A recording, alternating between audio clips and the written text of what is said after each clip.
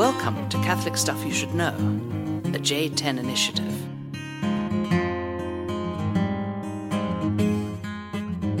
Hey, welcome to the podcast. Catholic Stuff You Should Know here with Nathan Goebel. This topic's gonna be kind of lame.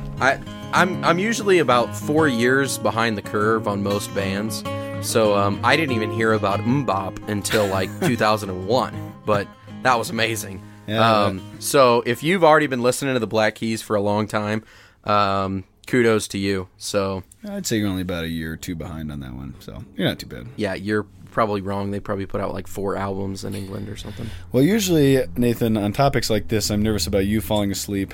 I've never fallen asleep. You were snoring last time, but I'm worried about me falling asleep as well because it's been like 105 degrees for the last couple days. Now it's starting to rain. Our state is on fire. And we had actually a couple people on Facebook ask if we were doing all right. We're doing just fine here in Boulder, Colorado. Nathan's always in fuego, but In fuego. But the rest of us are doing good. It's kind of crazy. The closest fire is just right up the way. So keep praying for the good people of the People's Republic of Boulder, Colorado. That's right. As we say, 54 square miles surrounded by reality. But to the topic, Nathan. To the Bat Cave. He's laying down on the couch, getting comfy over there. I'm going to pull my best Caesar impression. There you go. Now, the topic, speaking of Caesar, your good friend Charles Chaput, Charlie, Archbishop of Philly, wrote a book, Render Unto Caesar, which was a big hitter. Did you read it? That's a funny question. I have read parts of it. I think I got maybe halfway through, and then school started, and I lost interest. So school, yeah, that's good. Blame it on all the schoolwork you were doing. Yeah. Come on. Now, that book was a significant one, and the topics and the things that he's dealing with that are what we're going to talk about today. Oh, wow. So the topic, well, I haven't really decided what the topic. It's either going to be called Religion and Democracy, or Alex Tocqueville, or the separation of church and state. Okay. Which are kind of tied up together. Sure. So we'll start with the latter. Separation of church and state. Nathan, let's say I'm... I don't even know why I'm wearing headphones, because right now the sound's not number coming 2 is through. not working for us. Okay. So a Protestant walks up to you and says, church and state, that's a great thing, but that's a Protestant convention. If it was you Catholics, you'd have the altar and the throne, the king and the pope, because you guys are all about authority and about monarchy. Mm-hmm. So we're lucky to live in a country, but why is it you Catholics now are all of a sudden praising church and state separation? Go! Oh, well, I mean, I think the first thing I'd point to is the fact that this country was founded by puritanical Protestants, most of whom were rather against much of Catholic belief. They came from England, which has a very long history with the church, and they're very happy that they have put a definitive break between themselves and Holy Rome. And so Catholics were a large minority for most of the America's founding. So in a way, it's interesting that the founders, the writers of the Constitution, included something like religious liberty that we can honestly say, yeah, we've agreed with that for a long time. Right. But what would you say if someone said that this separation of church and state itself is not a Catholic thing, it's a Protestant thing? So why are you Catholics now praising it? Because the reason we're talking about this is because of the Supreme Court's recent decision regarding the Health Care Act, aka Obamacare, and with that specifically is the Health and Human Services mandate requiring you as Father Nathan and myself as Father John to pay for contraception for our employees, which will now be mandated. Right. Crazy. But they would say, well, why do Catholics even care about the separation of church and state? Because it's not a Catholic reality. It's a Protestant thing. That's what they would say. I've had people say this to me. And then I would say, well, riddle me this. Is St. Augustine a Catholic bishop or was he a Protestant? Because St. Augustine laid all this out in the 4th century. So we got to go and say, first off, when people make the claim that this whole separation of church and state thing is not Catholic, and Catholics are all about monarchy and theocracy or something like that, we say, well, that's crazy. This has been in the Catholic tradition from the very kind of inception. They're dealing with the Roman Empire and they're dealing with these questions. So that's kind of just a false little myth. We're myth busters, Nathan. That's part of our job. I want to be the guy with the cool beard. You could be that guy. Well, your beard, it was pretty cool. All right. Do you miss the beard? Yeah, every once in a while. I have to shave every other day, and it feels so emasculating. And the mullet's gone. Mullet's gone. Samson is in mourning. Samson. Yeah, the heat's kicking us in here, and we're going to be gone in about 4 minutes here. So we got to keep moving. The separation of church and state laid out by the founders of the Constitution and of our country, though most of which, like you said, were Puritan and or deists. Not just merely the majority puritanical. were deists, so they weren't even Christian. But they glimpsed something very, very important and very significant. But they didn't just kind of make it up in the in the 18th century. It was something that was kind of steeped into the tradition of the church, though they weren't Catholics. Now, there's one guy who signed the Declaration of Independence, one Catholic. Did you know that? John Carroll. Bam! History buff. Look at you, Catholic school kid. Me, public school. We didn't learn any of this I wasn't a stuff. Catholic school kid. Oh, you weren't? Oh, okay. No. Neither I was cried in the bathtub whenever my parents asked me to go to Catholic school. I was like 15. No, I was like 7 or 8. No, he was 18. So that's the first thing, is to say that this is a fundamentally Catholic understanding that we're dealing with, the separation of church and state, and it's a very healthy thing. Now, you mentioned Alexis de Tocqueville at the beginning. Yes. Okay. Have you read him? No, I believe he has a famous book called Democracy in America. That is correct, Professor Nigel. Yes, I haven't gotten around to that one. Sorry.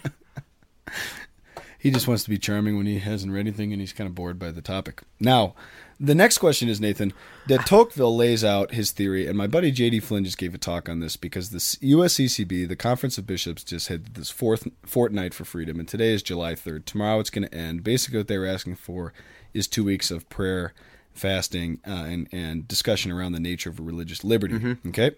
Now, de Tocqueville is key because de Tocqueville is a Frenchman who comes to the United States and is kind of discovering in a very specific way the uniqueness of the religious foundation of the country, but also of this separation. And coming from France, where it's just kind of never, ever really taken place, it was a very profound and unique thing. And what he found was that there's several things that religion does to democracy. So it's not just, we got to separate church and state so that the government can do their own thing and religion can't kind of meddle in it, but there's actually something that religion does. And that's what I'd like to briefly talk about, is that it elevates democracy in a sense. Now, in Plato's understanding of democracy, where does he place it? Pretty low. Pretty low on the totem pole. Second to worst, right? Democracy? Is that the last one? The tyrant, whatever he calls that. Yeah. So basically, in Plato's understanding of the political systems, the greatest is?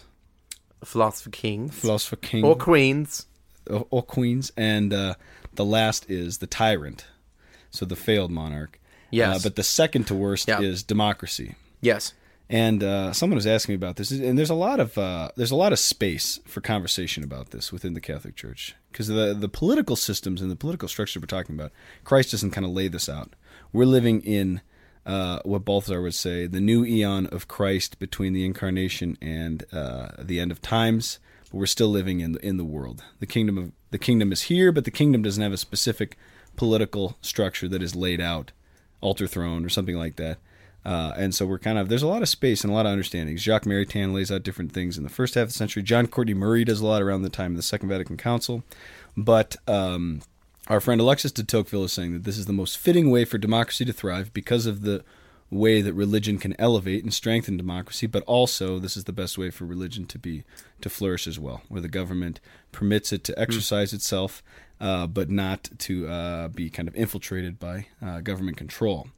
Now, Winston Churchill has that great line also. You remember that, where he says, democracy is the worst form of government we've ever tried, except for every other one we've tried. And there's something true about that. And so basically what we're asking ourselves is, religion is being removed from the public sphere, and it's being removed. The whole tension of church and state is being removed because religion is just being marginalized and people are becoming less religious. What's that going to do to our culture? Well, what Plato says is that one of the key problems with democracy is that it inhibits something called flat soulness. Flat soulness is what he says. Mm-hmm. Basically, which means that democracy, where you have the demos, the people who are governing, and kind of the radical focus on equality, that you start to radically focus on equality in all things. So everything becomes equal, right? Everything is equal. I like Lady Gaga. You listen to Vivaldi. That's pretty much equal. It's my experience and your experience of beauty. And what you lose is the transcendentals. You lose truth, goodness, and beauty.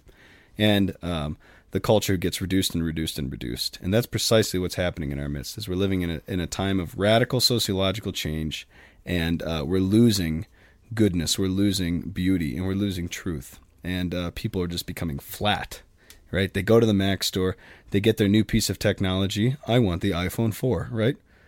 And this is going to make my life better. Now, iPhone 4s are sweet, but technology gives us the false understanding that things are better and that the quality of life is better. But technology is not a transcendental, right? And it cannot be substituted for the experience of beauty or goodness or truth. And even you think about video games, like when we were playing video games back in the day, they were so crappy that we would have to go outside and play sports because it was like this, you can only play Duck Hunt for so long. That's right. No offense for those of you.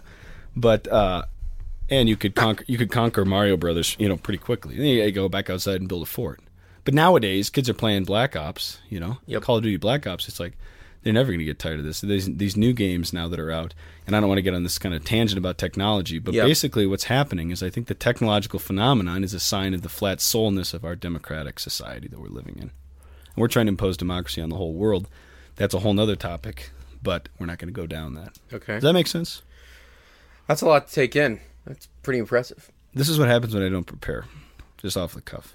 Well, I mean, you listened to the talk from J.D. Flynn. You actually did something for the Fortnite for Freedom as opposed to just, making banners or something like that. Basically, what we're saying is that if we lose religion, democracy is going to get really ugly really fast. And it's going to culturally take the form of this flatness. But what J.D. was also saying was that the way that government starts to operate, it will replace something. If religion draws us into these higher ideals, and it also gives us a common ground to operate on. It gives us a sense of the common good.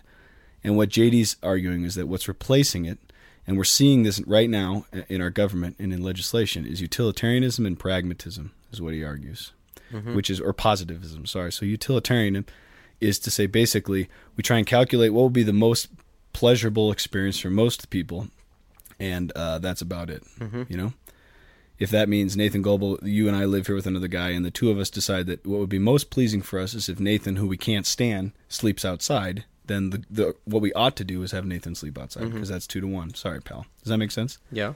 Positivism just says whatever we enact is law. And so it's just a fundamentally dangerous area and dangerous way that we're going. And I'll give you an example of that before I let you go kind of take a nap and, have a cup of coffee before we do another one here. You got that look. You have that glazed look in your eyes. I know you. I never fall asleep in these things. I know. Someone can attest to the fact that I've never fallen asleep in a movie, even however bad it was. I've stayed awake through a lot of crappy movies, and this topic is not a crappy topic. It's just I'm realizing how little I know about religious liberty. So, well, here's a found of an interesting point, and this is a good point that JD made. I hope you'll find this kind of fascinating. But the language of our president and of the government is shifting. They're not speaking about man's inherent right to religious freedom. What they're now speaking of, if you pay attention closely, especially to President Obama, what they're saying is man's freedom for worship. Okay? Yes. Interesting. What is happening is that religious liberty is being reduced to the freedom to worship. Yep. Which means Sunday from 10 to 11, I go worship. Yep. But I try and step out of that into the public square. Good night. That is a scary, scary reality. Well, and the same thing happened in the Soviet Union, I believe, that before or after the revolution, they got to a point where they said, with communism, where they were saying, no, we're not saying that you can't be religious. We're just saying that the time for religion is for piety, and so piety occurs in those times. But in the public sphere, out in the open, you can't have propaganda.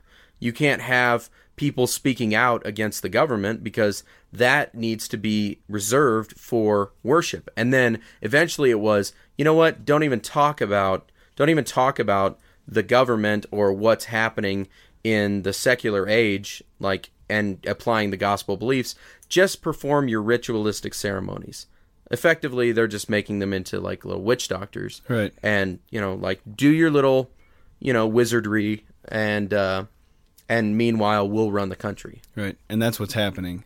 And JD kept referring to that as a soft persecution. It's so subtle that we're not even paying attention to it. We're not. It's not even affecting us. We're just kind of going along with it. But I think the two things to kind of summarize this is to say that the flat-souledness of the democratic world that sets in when a country kind of abandons its religious roots is exactly what we're experiencing. We're just becoming numb. We're becoming workaholics. Mm-hmm. We're living in a technocratic world. We're obsessed with that, with activity. We've lost the very values that underpin a religious society. We've lost the culture that actually cultivates and forms people in that. And the formation we're getting is very, very weak. And what's happening in light of that is that the government is now being infused by different philosophical presuppositions, namely utilitarianism, which says if the majority of Americans want contraception and think that contraception is health care, and even the majority of Catholics, as the Sabelli told us, the HHS lady, majority of Catholics want this, so we should have it, right? No conversation about the common good, about truth, or even about man's moral expression of his religious needs or religious desires. Mm-hmm. It's just, that's what people want, therefore that's what's good. Problem. Yeah, we in our moral theology class, our teacher was trying to caution us against simply making the Obamacare HHS mandate into a issue of contraception alone, because we'll lose that battle. It goes back to the slavery, the dilemma of, well, we kind of know this is probably wrong, but sure works, and I make money off of it, and it makes my life easier and everything. And then there was these minorities who were saying, no, this isn't good, and then eventually enough people got into power and overturned it. But he's saying, if this is a question of religious liberty, this means this is a constitutional issue as well as a faith issue, and this means just as much to the Southern Baptists or to another religious Muslims, group that at some point your freedoms will be taken away as well. So it's not just like we're putting on our fancy vestments and we're shouting from the rooftops, "Quit contracepting." Well, that's a different discussion. But if this is a question of religious liberty, then as before with Catholics, it's the government's not adequately representing not just Catholics but even the Constitution. Right. So and one of the problems with that is that non-Catholic Christians want to be rid of hierarchy. Hierarchy. We need hierarchy to be gone. And it's like, okay, you do that, but you can't. You're not organized in any way. Every man's for himself. Every house church is to himself. I mean, Protestant Christianity, which 40 years ago was denominational. Lutherans, as my grandmother would say, Methodists. You got at least major denominations. Then it collapsed into the megachurch phenomenon. Now it's collapsing into the house church and emerging church. So it's just like becoming more and more disbanded. The ecclesial dimension of ecclesial communities, which we call Protestant, are kind of disappearing. So anyways, it's a crazy time. It's a depressing topic. We got to keep praying for it because the Supreme Court decision was pretty devastating. And we need healthcare reform, but we also desperately need religious liberty. And we got a lot of people talking, and we got a lot of religious people who are pretty asleep and numb and lukewarm as this is unfolding. So there's our doomsday prophecy. Bum, bum, bum. Bum, bum, bum. All right, CatholicStuffPodcast@gmail.com. That's it. Thanks for listening. Cheers.